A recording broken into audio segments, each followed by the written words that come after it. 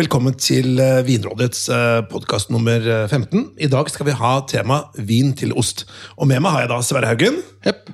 Per Øyvind Skar. Hei, hei. Og Tor Bjelland. Hei, hei. Og jeg heter Petter Meier. Og vi skal da smake på noen gode oster, smake på noen gode viner. Og vi har da med oss sjefen på restaurant Park 29, Andreas Nork. Har du lyst til å fortelle litt om de ostene vi har foran oss? Ja, kvällens ostbricka består av ett gäng lite olika ostar, lite olika stilar, men det är det vi ska ha när vi har lite olika viner till det här sedan. Vi arbetar mest med norska ostar, men vi går på en klassisk Brie de Meaux som vi har fyllt med liten tryffelkrem här i köket. Italiensk hösttryffel är det fyllt med, en blandning av. Sedan så har vi Rosalita från Agder som är en koost, lite mjukare koost. Sen går vi till Trøndelag på 2 ostar, Høvding Sverre från Orkladal som är en norsk komté kan man säga. Och sen har vi Tjenald som är en rödkittost också från Orkladal. Och sen går vi till Stavanger och Lisa där som är Phoenix, blommegosten. Lite blandade tillbehör till ost är alltid lite så här känsligt ämne, men vi har en kvedegelé. Vi har en liten nötteblandning och lite fiken och sen är det ett fröknäcke. Vi gleder oss. Tusen hjertelig takk. Då tar vi i glas. Vi har 4 glas framför oss. Första glaset så är det någonting Petter Meier älskar som då är en Riesling Feinherb av Klosterberg från Marcus Molitor 2020 årgång. Sedan så går vi på 2 olika portviner i olika stilar. Vi har en Late Bottle Vintage 12 från Ferreira och sen så har vi Doves Vintage Port i 2006 årgången. Och sedan så har vi en liten blindis. En blindis, du. Skal vi gjette på hva det er da? Er det slik du tenker? Ja, jag tänkte att ni ska få prova lite och gissa lite vad det är. Och så kommer vi tillbaka lite senare vad det kan vara. Det blir spennende. Gleder oss. Tusen takk, Andreas. Ja, ost er jo tema i dag. Men hva er egentlig ost, Tore? Ja, ost er mye. Altså det er... Hvis du skal ta litt sånn vitenskapelig, så er det jo i utgangspunktet 6 hovedkategorier av ost. Og på fatet vi har foran oss så har vi 5 av de i hvert fall. Da er det da denne blåmugg, eller gråmugg, grønnmugg og blåmuggosten, som vi alle kjenner til, gorgonzola og andre norske varianter som vi har smakt. Og så er det, i neste level så er det geitosten. Vi kjenner jo alle til chèvre, og har hørt om disse forskjellige geitostene. Og så er vi på det som heter kittost, og de er gjerne en sånn rød kant rundt seg, og den har vi en på fatet her. Og så har du hareoster, og det som ofte kalles pressoster. De er litt fastere. Parmesan, som vi kjenner, er en av de. Og så er vi ned på det vi kaller hvitmuggost, og det er de vante ostene vi har kanskje smakt oftest, altså type brie, og den type oster. Og så har vi ferskoster. Mozzarella for eksempel, som er en veldig fersk og enkel lett ost. Og du skal tenke deg at du skal på en måte finne vin hvor alle disse kategoriene av oster er veldig forskjellige, så kan du ikke ha en vin som passer til alle disse. Det er per definisjon fra sånn vin-pairing-perspektiv ikke mulig. Så det er ganske krevende å lage vin til ost, på å si. Men et spørsmål, hvor i denne lista de kommer for eksempel baconost? Baconost er krevende, men den er på ferskostsiden. Det er en smørost. Okay. Så dette er den siste kategorien. Philadelphia, liksom. Ja, det er Philadelphia-stilen. Jeg pleier jo, jeg er jo helt, det du sier nå er jo helt riktig, Tore. Men hos meg da, så prøver jeg å forenkle litt. Så tenker jeg sånn, ok, du har ferskostene med liksom, mozzarella og kremoster og sånn. Og så har du de fastostene, og så har du blåmuggoster. Og det er sånn det gjør det i hvert fall enklere da. Ja, det gjør det litt enklere. Og så er det jo litt sånn med ost og vin, som det er med ost og fisk, med vin og fisk eller vin og kjøtt, at det er en sammenheng mellom hva slags type ost du skal spise, og hva slags type vin du skal matche det med. Så i hvert fall tenker jeg at de ferskeste, altså ferskostene skal ha sånn veldig lette, fruktige hvitviner, ikke rødviner. Og når du kommer over på de litt mer lagrede ostene, comté, gruyère, parmesan, så kan du godt ha litt mer kompleksitet i vinen. Da kan du kanskje mer gå over på en sentralburgund, en Riesling med Til og med en rød i enkelte sammenhenger. Ja, du kan jo godt ta en rødvin også uten for mye tanniner, riktig nok da. Og tanniner har jo en sånn tendens til å absorbere litt av fettet i ostene, og det gjør at det ofte, hvis ikke ostene er komplekse nok da, så kan de fort bli litt sånn metalliske i smaken. Så det skal man være litt forsiktig med. Og så er det jo, vil jo enkelt hevde at men det viktigste for meg er at jeg synes det er en god vin, og at det er en god ost, og det er for så vidt helt fint og fair. Men når vi snakker vin og ost-pairing, så tenker jeg at da skal man være litt forsiktig med rødvin da. Annet enn kanskje på disse fastostene, ta en sånn lett, delikat rødvin kan man godt bruke der. På blåmuggost, det er jo egentlig morsomt, det kan man godt prøve. Ta en litt sånn røff rødvin, blåmuggost, og så prøver du for eksempel med en Riesling med litt sødme, en Spätlese eller Auslese eller en portvin, og så ser du hva du liker best av det, og da ser man ganske fort at rødvin og blåmuggost fungerer ganske dårlig. Ja, men det samme gjelder jo egentlig, altså, hvis du har ost som er salt, altså for eksempel pecorino, en ganske salt fastost, litt som parmesan, så bør du ha litt sødme i vinen, for salt og sødme, det balanserer hverandre. Så det er litt av det som tenker jeg da, som er rettesnorene når det gjelder ost og vin. Det er å finne de balansene da, mellom elementene som jeg finner i osten, og som jeg finner i vinene. Men når vi vokste opp, ikke alle har vokst opp da, men når jeg var relativt ung, i hvert fall på 80-tallet, så lærte jeg og så at mine foreldre, de hadde selskap med ost og vin. Og det var alltid, uten unntak, ost og rødvin. Ja da, det er jeg vant til også. Og Ritz-kjeks. Og Ritz-kjeks. Og det som var greia der også, er at når vi får servert dette brettet med ost her, så begynner han på den mildeste osten. Og så presenterer han de kraftigere og kraftigere ostene med hensyn til smak. Men reddik, den ser jeg ikke på Nei, og reddik var også det. Og selleri. Og druer. Og selleristenger, av en eller annen grunn som ikke passer til rødvin i det hele tatt, eller vin, for en saks skyld. Men det er en sånn dimensjon hvor det jo kraftigere vin eller osten blir på smak, jo kraftigere på en måte, kost må du ha på vinen for å håndtere det. Og det er egentlig sødme det er snakk om, fordi jo saltere den blir, jo mer spiser den av sødmen i vinen.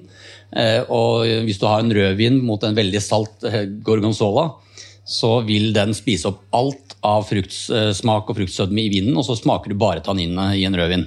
Men nå skal jeg ha et par spørsmål om ost, er dere klare for det? Ja. Alright. Verdens mest eller den osten er produsert mest av i verden. Hva heter den osten? Altså som type eller merke? Som type. Cheddar. Ja, hva tipper du? Ja, det kan godt tenkes at det er det. Kanskje Gouda? Gouda er godt gjett. Ja, du tipper Gouda, og du tipper Da får jeg gå på noe helt annet da mozzarella. Ja, mozzarella, det var godt. Det må være en av de tre, Petter. Ja, men hva tipper dere? Jeg har gjettet cheddar, jeg. Ja, og så er det Gouda på rødvin og mozzarella. Det er cheddar. Yes! Ja, men vi var ikke Jeg gjettet først da. Jeg fikk gå Men hvor først. mange ostetyper finnes i verden da? Ja, det er mange det. 6, var ikke det du sa? Ja, det er kategorier, ja. Ostemerker. Eller ikke merker, men osteslag. Ja, men da jeg tror det er det tallet du sier nå, i hvert fall +1, fordi Sverre og jeg var i Italia for noen år siden, og der serverte de også en ost som var blandingen av alle andre osterester de hadde. Jeg er ganske sikker på at jeg kommer utenfor den tallet. Ja, nei, det stemmer. Det var veldig god. Men hvor mange oster finnes det i verden? Ja, det er ganske mange tusen, vil jeg anta. Ja, helt sikkert. Jeg har ingen anelse. Jeg har ikke peiling. 5000. Vet du, se det. Ganske mange tusen. Men hvilket land produserer mest ost i verden? Oi. Jeg vil tippe Frankrike. USA. I volum eller typer? Eller? I det er jo et godt spørsmål. antall typer. Fordi hvis det er volum, så vil jeg gjette USA. Hvis det er typer, så Det er kanskje både Frankrike. volum og typer. Hvis det er begge deler. Ja, jeg tipper jeg USA. USA må jo, de dytter jo ut cheddar. svært. De er gode på cheddar, ergo USA. Det er Frankrike. Ja, ok. Vive la Og France. de har da 350 ostetyper, har de. Yes, det kommer flere spørsmål Så det var etterpå. typer, altså. Men når du Ikke først volum. var inne på du sa at cheddar. Herregud. Cheddar var det som var produsert mest. Ja, det er en ostetype Ja, som er det er også en type. Men hva drikker man til cheddar, da? Ja, og til deg da, som begynner å kategorisere ost og sånn, som jeg aldri har tenkt på å gjøre en gang før. I hvilke kategori går cheddar? Ja, det ganske interessant faktisk, fordi den kan gå i 2 kategorier. Fast? Ja, for den kan gå i fast. Så det blåmugg. Hvis den lagret, så du kan lage cheddar på flere måter, det poenget. Så det kan falle inn i forskjellige av disse kategoriene. Er jo typen ost, ikke hvem som har produsert det, eller... Du så god på ost at du nesten tror du tilber osteguden. Du vet hva osteguden heter? Nei, jeg har ikke peiling. Jesus Kristus. Det sånn der ikke-le-type vits, det. Ja. You're going straight to hell if you laughed at that one. Men vi har da fått også noe i glasset her, gentlemen. Det første husker jeg ikke hva var, men så var det 2 gode portviner. Og så var det vi ikke vite hva var. Jeg kan fortelle hva den første var. Fordi det da en Riesling, en Marcus Molitor, Haus Klosterberg Feinherb, altså en halvtørr Riesling. Det vil si, når man sier halvtørr, så mener man egentlig litt søt. Og den 2020. Grunnen til at vi har med den, det at som vi snakket om i sted, så det sånn at når du skal matche ost, så det vanskelig det, altså, du har til portvin, til stilten så det liksom portvin som klassikeren, til Roquefort det Sauterne og så videre, så det avhenger veldig av hvilke oster, men en halvtørr Riesling ofte en god match på tvers. Den ikke like god som den perfekte matchen, men den liksom ok hele veien da, så ergo en bra vin i teorien til et bredt ostefat da. Ja, for å forklare litt om Feinherb også jo et begrep som kanskje ikke alle kjenner til, fordi det står ikke på flaska alltid heller. Og så står det gjerne kabinett, og kabinett da litt søtere enn den tørre vanlige Rieslingen som de fleste smaker. Og Feinherb litt grann søtere enn det, som en slags egen kategori på sødme på Rieslingen, men det voldsomt mye syre, så du kjenner ikke at det ikke som en dessertvin likevel. Nei, og trikset da, hvis du har en Riesling og lurer på hvor den tørr, den søt, så jo trikset å se på alkoholprosenten. Hvis det høy alkoholprosent, så den tørr, opp til 14%. Hvis det lav alkoholprosent, så den søt. Hvis den nede på 7%, så den ordentlig søt. Men når du sier ordentlig søt Riesling, hva legger du i det? For det jo en egen skala i forhold til vanlig vin. Ja, jeg vet ikke, det jo sikkert et antall gram sukker da, men det vet jeg ikke, for helt ærlig. Men det jo sånn kilo sukker per centiliter. Det 2 kilo sukker per liter. Ja. Gram sukker. Og da den dør. Men det som spesielt, som du egentlig spør, at Rieslingen har veldig mye syre. Og det gjør at sødmen, altså sukkeret som restsukkeret i vinen smaker ikke like lett. Men nå spør jeg kanskje dumt, men tilsetter man sukker i annen type vin enn Riesling? Det sånn? Jeg tror ikke du tilsetter ikke sukker i Riesling heller. Tilsetter man ikke sukker i Riesling? Nei,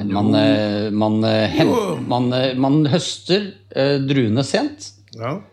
Sånn at man har mer sukker i jeg trodde de bare helte opp i sånne farinpose med, altså de tok av korken og helte opp i sånn der jeg kødder ikke. Men hva tenker dere, for nå har vi jo smakt på disse ostene, for øvrig veldig gode oster, men hva tenker dere om, hvis vi ser på Rieslingen da først, til ostene? Nei, jeg synes jo, nå har jeg smakt på alle ostene, og så har jeg smakt alle vinene til alle ostene, for å på en måte prøve å sammenligne det. Vel vitende om at ikke alle passer til alle her, men det ikke noe tvil om at Rieslingen, denne Feinherben, den som på en måte en allrounder, og som kan håndtere alle sammen sånn ok. Når du smaker portvinen til de helt myke, lettere ostene, så tar portvinen fullstendig over. Den trenger mye kraftigere, typisk, enn en blåskimmelost for å håndtere det, hvor den virkelig møter den. Da. Mens jeg synes Feinherben treffer ganske bra. Den siste, som jeg ganske fascinerende, for den blind, så vi vet ikke hva det for noe. Skal vi snakke om etterpå? Så, sånn, i forhold til hvordan han traff, så traff den litt forskjellig faktisk, fordi den litt sånn oksidert i stilen, men den traff ikke på blåskimmeren i mitt hode. Nei, det synes ikke helt fungerte. På blåskimmelosten så det bare portvinen som gjelder. Jeg tok jo med 2 forskjellige portviner. Den en 2012 Late Bottle Vintage, som betyr at portvinen har ligget kanskje 4 eller 5 år på fat før den har tapt på flaske. Og så har vi en vanlig vintage som har ligget 2 år på fat før den tappes på flaske. Og det betyr at late bottle vil jo utvikle seg raskere på flaske enn vintagen. Ja, hva tenker du, Sverre, om portvinene? For det første så synes jeg jo det var forskjell på de 2. Tydelig forskjell. Altså Nå skal ikke jeg snakke ned portvin, for jeg veldig glad i portvin, men sammenlignet med den som var late bottled vintage fra 2006, så blir den første litt mer spylvæske. Men det handler om sammenligningen, fordi alene så det en veldig god portvin, da. Men det var helt klart kvalitetsforskjell. Og så det ikke noe tvil om at til blåmuggostene så var de vinene den beste matchen, det synes jeg også. Men det jo helt enig, og dette jo ikke noe sånn, den late bottled vintagen, den 2012, koster 160 kroner på Polet for en halv flaske. Så det ikke noe sånn spesielt dyr portvin.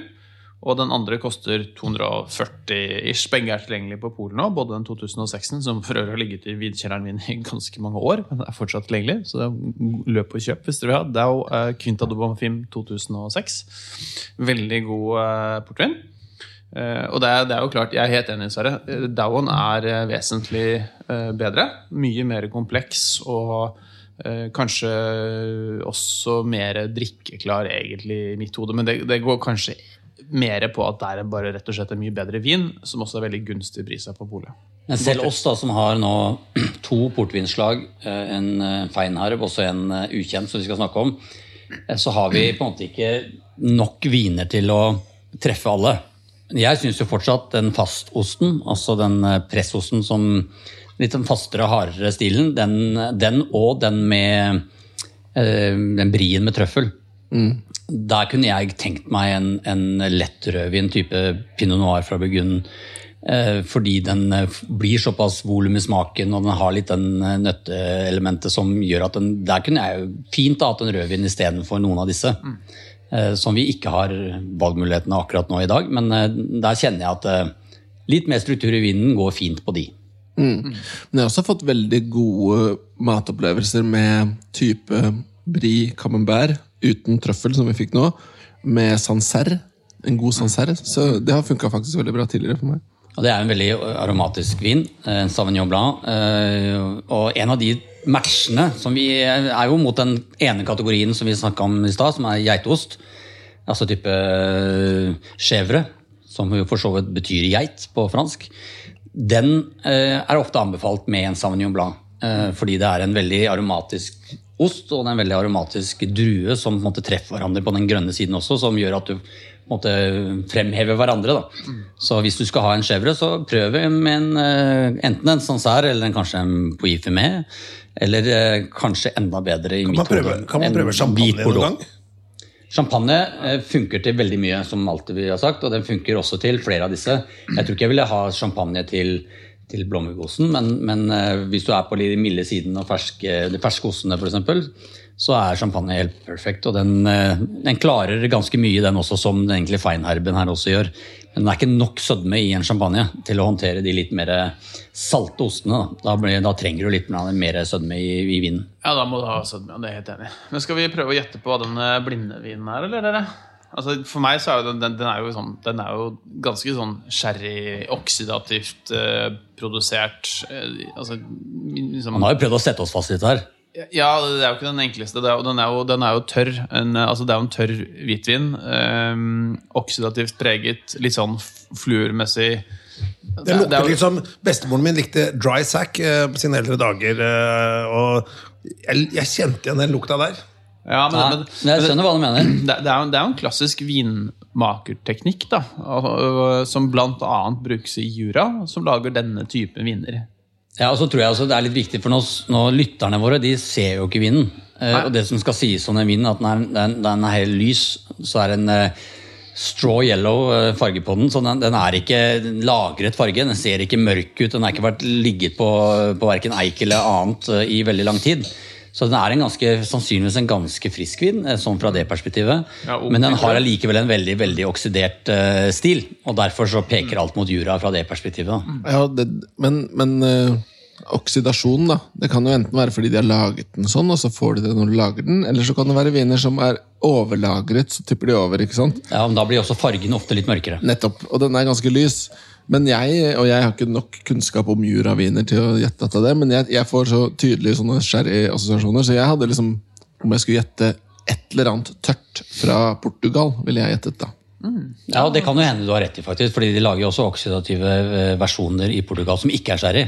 Men de oksidative notene, hvis du for eksempel får en vin som blir det vi kaller kokt, gjerne en rødvin eller hvitvin som blir for varm, så vil den også få denne sherry, madeira, på en måte aromaen, fordi den blir oksidert, eller oksiderte viner også får det, men denne oksidert med meningen, og skal være sånn, gjerne under et sånn florlag, som de gjør i Jura. Men det kan de også gjøre andre steder enn i Jura. Men jeg blir jo veldig imponert hvis det Jura da. Jeg vet ikke hva det er. Jeg aner ikke, det kan være hva som helst. De lager dette overalt. Det kan egentlig bare være en ting. Det der. Det var filosofisk dyp prøve. Nei, men det alltid morsomt når vi får sånn blindvin, for det jo litt sånn off-type vin som ikke jeg smaker veldig ofte, I hvert fall. Nei, det veldig sjelden jeg drikker sånne type viner. Men det ikke bare sånn der oksidert preg. Det noe, det et eller annet sånn der på nesa som en sånn slags skarphet, eller... Jo, men når du smaker på vinen, så den jo fortsatt ganske frisk I munnen. Så du kjenner at den vinen her jo laget for å være sånn, så dette jo ikke sånn, det jo ikke en off-vin. Den lukter sherry, men den har ikke den alkoholen som en sherry har, på en måte. Og det oksideringen som... Jeg putter den I kategorien hippie-vin, ja. Naturvin. Men vi skal få svar på hva det slags vin dette her etter hvert. Men jeg tenkte å spørre mine kjære venner, hvis man skulle reist rundt I verden for å smake ost, da, hvor ville dere dratt da? Jeg jo opplagt I Frankrike, det vet fun fact. Det de som for lager mest vin I verden. Der har de 260 typer, jeg hørt det. 350. 350. Tror du høyden ditt I? Nei, det var 350 hele veien. Nå må jeg høre på podcasten. Det skal du få lov til. Men det jo Frankrike selvfølgelig, fordi de lager mest vin. Mest ost. Også mest vin.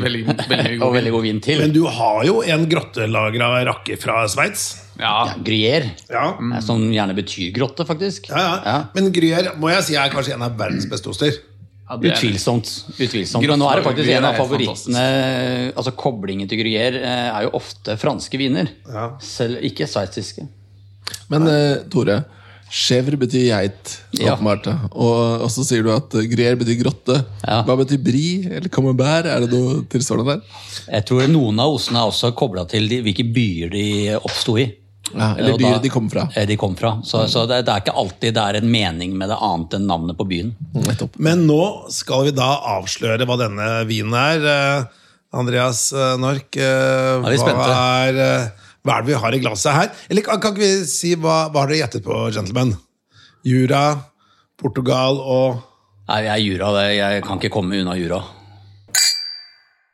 Ja, då har vi kommit till facit av blindningens. Jag har hört att det var lite inne på Jura, en del av och det väl helt korrekt. Det ju en väldigt klassisk stil av Jura. Det här väl en av de klart I min mening bättre procenten än Jura. Det här Ganevat. Fan som det kallas, François Ganevat.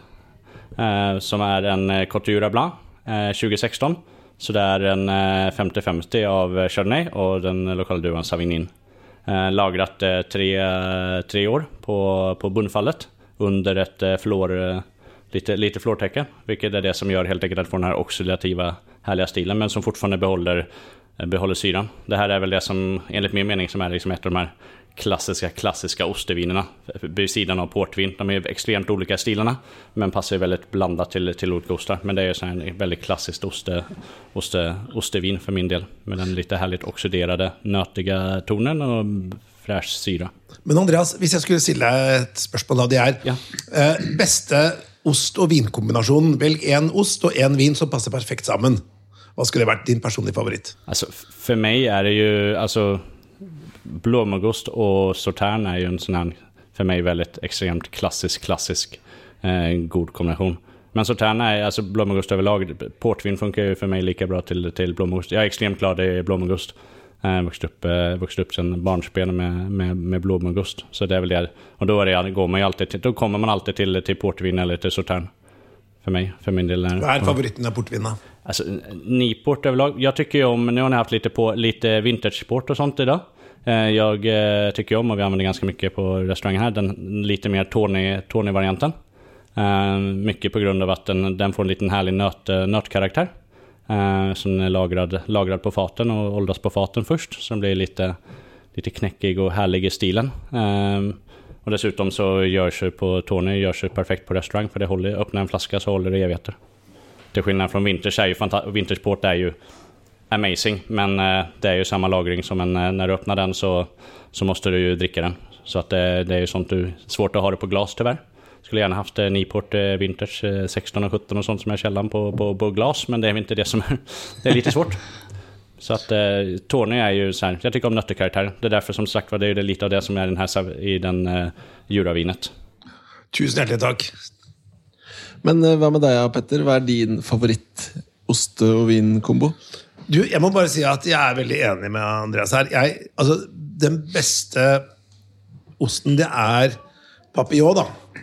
Roquefort de Papillon? Roquefort Papillon. Og hvis du da får en ordentlig god portvin, Ramos Pintos, og hvis man drar til Portugal da, og er veldig på dette her med å dra rundt på de ulike portvinhusene der, eller dra opp i Dorodalen og smaker der, fantastiske buletter, altså. Absolutt. Hva med deg, ost og vin, Tore? Altså som jeg sa i stad, du snakket om Gruyère, og Gruyère har en veldig god match mot Burgunds Pinot Noir. Oi. Så den er en god match. Men samtidig så er det litt sånn med ost som det er med mat og vin, så er det også med ost og vin, at hvis du finner en ost som er laget et spesielt sted, så vil du ofte kunne finne en vin som passer til den osten i nærheten. Og Pecorino Toscano er en ost som er laget i Toscana, og hvis du prøver den til Sangiovese, gjerne en Chianti eller en Brunello for den saks skyld, så er det også definert som på en måte en god match. Da. Så det finnes matcher i osteverden som det finnes matcher i matverden. Ja. Og hva med herr Skar? Nei, altså nå har jo disse to andre hermene tatt to av mine favorittoster. Da. Det er både blåmuggost og Gruyère, og kan jeg legge til Comté på lista di sammen med Gruyère. Da. Men før vi skulle spille den podcasten her, så ringte jeg Tore, fordi han tok jo båten over fra Nesodden. Og da er det jo på Aker Brygge, og så spør jeg, du Tore, kan du stikke innom matbutikken på Aker Brygge, for det er en ganske bra matbutikk med ostedisk. Kan du se om du finner en stilton til meg, for jeg har med portvin. Ja. Og stilton og portvin, that's my little guilty pleasure. Og litt pepperkake ved siden av. Ja, kanskje det funker det også. Men så er jeg som Tore da, så er jeg veldig glad i disse litt sånn lagrede fastostene, og spesielt når de har ligget et år eller to, og du kjenner at de begynner å få sånn krystaller inni de der saltkrystallene som kommer fram. I love it. Så det er meg, altså. Og Sverre Haugen. Jeg tror nok at jeg heller nok faktisk i retning samme ost som deg, Petter, for jeg er veldig glad i en norsk ost som heter Gangstad Edelblå. Ofte så serverer jeg den på et ostefat på en middag, og så har jeg med også da Papillon, og så tenker jeg alltid at fy fader, Gangstad Edelblå, verdens beste ost, fram til jeg smaker Papillon, for den er så rå. Men jeg vil da si, og nå sier jeg ikke det for å være klisjé på type og sånn, men den sammen med en Trockenbeerenauslese Riesling. Og Trockenbeerenauslese Riesling, det har ikke du smakt, Petter. Og det er det ikke så mange som har heller, for det er liksom både pricey og dyrt. Forskjellen på det å si en Eiswein eller en Beerenauslese, det er jo at på Trockenbeerenauslese så har jo denne botrytis-soppen punktert druene, og alt vannet har gått ut av druene, så de henger som skrumpa druer, og du må ha 10 Rosiner. Ja, det er rosiner, ja. Og du må ha 10 liters bøtte, ikke sant? Med sånne skrumpa druer for å lage et bittelite glass med vin. Da. Og det er så konsentrert. Og så får du ikke den ekstremsyra som du får på Eiswein, for der er det veldig, veldig høy syre ofte, men du får det der bittelille bitterstikket som botrytisen gir, som matcher veldig godt med den der stinget i blåmuggostene, og særlig Papillon. Og den trenger jo en vin som kan matche den, for det er en kraftig ost, altså. Bra. Noen som vil legge til en liten anekdote eller om vin og ost før vi går inn for landing? Jeg kan jo fortelle om det begynner å bli en del år siden da, men jeg og kona var i Roma for når vi var der da, det må ha vært sånn type 2006 eller noe sånt nå. Og så kom vi inn på sånn bittelite pizzeria, og jeg kan jo ikke et ord italiensk, ikke sant? Og det kunne ikke kona heller, og de som jobbet der kunne jo ikke et ord engelsk, så det var egentlig en perfekt match.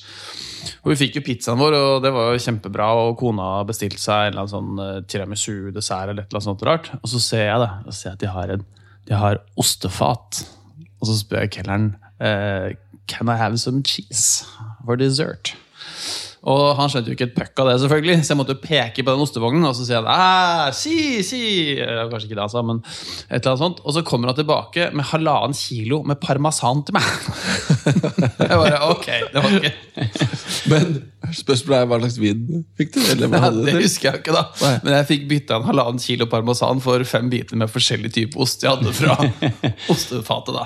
Så det var egentlig, det var en fantastisk restaurant. Jeg skulle huske hva den het, men det er for lenge siden. Når vi er på ost, da har jeg i hvert fall sagt at altså, mange er glad i ost, og mange får ost gjerne til etter en god middag på restaurant. Men det er lett å sette sammen et ostefat som dessert i stedet for dessert. Da. Hjemme også. Det er en veldig enkel måte å servere en dessert på. Og det er ikke så vanskelig som man tror, selv om vi har nettopp sagt at det er ganske krevende. Men litt sødme i vinen, så kan du treffe nesten alle ostene, og det er ekstremt mye god vin å velge mellom til ost. Og veldig mye gode oster, så det er en veldig test ut, finne ut hvilken, som du var inne på, hvilken ost er det som er skikkelig god, og bruk det når du har selskap hjemme. Disk opp med noen gode oster til dessert. Du kan sitte og kose deg over neste 2 timene etterpå. Liksom. Min beste osteopplevelse, det var jeg og kona var i Lyon, og så dro vi på restaurant til Paul Bocuse, og så kom han med ostetralla og serverte oss. Og det var bare franske oster.